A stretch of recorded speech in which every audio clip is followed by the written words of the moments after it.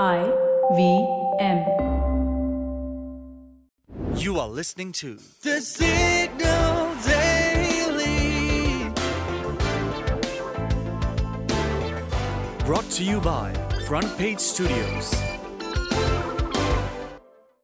Last month, we told you how MBA grads globally were struggling to find jobs. Just to give you a quick recap, earlier the Financial Times had pointed out a trend where prestigious Ivy League schools like Harvard, Stanford, Yale and MIT Sloan were seeing a drop in job placements. Even in India, for that matter, the IIMs had trouble finding summer internships for students last year. But things are shifting a little. Mint reports that the Indian Institutes of Management are slowly overcoming their placement worries. Yes, tech firms are still missing, consulting firms are hiring less, and average salaries haven't really risen much from a year ago. But less cool industries are hiring fresh graduates, such as the aviation sector. So it looks like IIMs have now tapped into a wider recruiter base and they're insisting on fixed joining dates to protect their students. Like I said, MBA is going through a bit of an image problem. In all this, the Financial Times released this year's ranking of the world's best business schools. In India, the top spot went to, no, not the IIMs, but India's best B school now is actually the Indian School of Business, or the ISB. And globally, it bagged the 31st position as well. It was also ranked the best place to get a jump in salaries. Let me tell you that unlike the IIMs, ISB's flagship MBA is just a one-year program. And this year, the FT placed an emphasis on judging a B school by its value for money. IIM Ahmedabad, for example, was rated the best B school for career progression, even ahead of big names such as Stanford. So, could this be an indicator of things to come? The FT reported that applications for the MBA worldwide declined nearly 5% last year. And they had already fallen 6.5% in 2022. And interestingly, instead of this, part-time, online and flexi MBA programs are seeing an overwhelming growth in demand. So, perhaps the MBA isn't dying. It may simply be changing shape. For a degree that promises a high-flying career, more money and a better life, why should those applying for one not demand more bang for their buck? For the next few minutes, you are going to know a little more than you did yesterday. From the world of technology, business, policy, and anything that leaves you with food for thought. Hello, I am Shorbari, and this is the Deep Dive for 13 February 2024. SpiceJet has been in the news for quite some time now, but it really caught everybody's attention last month when a man flying from Mumbai to Bengaluru in a SpiceJet flight got trapped inside the airplane loo. Man, think about it. Isn't this stuff of nightmares, getting stuck in a tiny lavatory for almost the entire duration of a flight? So apparently the lock of the toilet door had jammed and the poor man could only be rescued 100 minutes later after the flight landed in Bengaluru.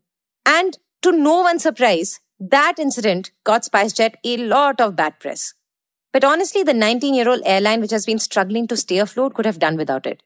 I mean, if you look at it, SpiceJet is already on a decline.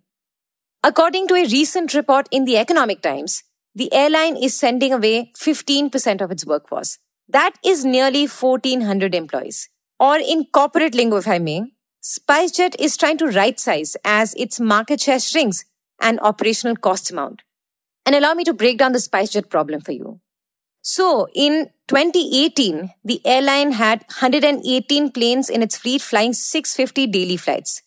But in 2024, SpiceJet is just a shadow of its former self, having only 34 planes flying 200 flights. However, the number of employees has reduced from 16,000 to only 9,000. So the layoffs here actually boil down to this: the significantly decreased aircraft operations versus the still substantial employee base. For that matter, to cut costs, SpiceJet is also reportedly letting go of some of its leased properties in Gurugram's Udyog Vihar. And what is particularly interesting is that the news of SpiceJet laying off employees is coming at a time when reports have suggested that the 2,200 crore rupees fundraiser that the airline announced last December has hit turbulence. At the time of the announcement, SpiceJet had said that the idea of the fundraiser was to build a strong and viable airline. Of the 2,200 crore rupees, half of that investment was to come from the husband-wife duo of Harihara and Preeti Mohapatra. But according to the Morning Context, quote, the Mohapatra family is having second thoughts about putting 1,100 crore rupees in the airline. End quote. So, in the absence of that money, SpiceJet won't be able to offer any meaningful competition to its rivals in the low-cost carrier space such as Indigo and Tata-owned Air India Express. Last December, SpiceJet had also announced its interest in acquiring the now-defunct airline Go First. The acquisition would have added 28 ready-to-fly planes to SpiceJet's fleet. That plan, which was audacious to begin with given SpiceJet's cash problems and several court cases, would be even more unlikely without the Mohapatra's investment. But for what it's worth, we still don't have the official word yet. Meanwhile, Indigo and Air India have cornered nearly 90% of India's aviation sector, effectively turning it into a duopoly. SpiceJet, on the other hand, currently holds only 5.5% market share. Moreover, low-cost carrier Akasa, which was launched during the pandemic, has quickly grown its market share to match that of SpiceJet. As we noted in our flagship newsletter, The Signal, it may be a good idea to launch an airline today rather than reviving an ailing one. If you like listening to The Signal Daily, please show some support. Rate us and review us on Apple Podcasts and Spotify. We'd love to hear what you have to say about this podcast. So feel free to shoot an email at hello@thesignal.co. The Signal Daily is produced in association with IVM. This episode was researched and written by Anup Semwal and Manaswini. Edited by Venkat Anand and Soumya Gupta. Produced by me, Shorbury. Mastered and mixed by Manas and Nirvan. You can catch this podcast every morning on Spotify, Apple, Amazon Prime Music, Google Podcasts, or wherever you listen to podcasts. We are thesignal.co on Instagram, LinkedIn, and Twitter.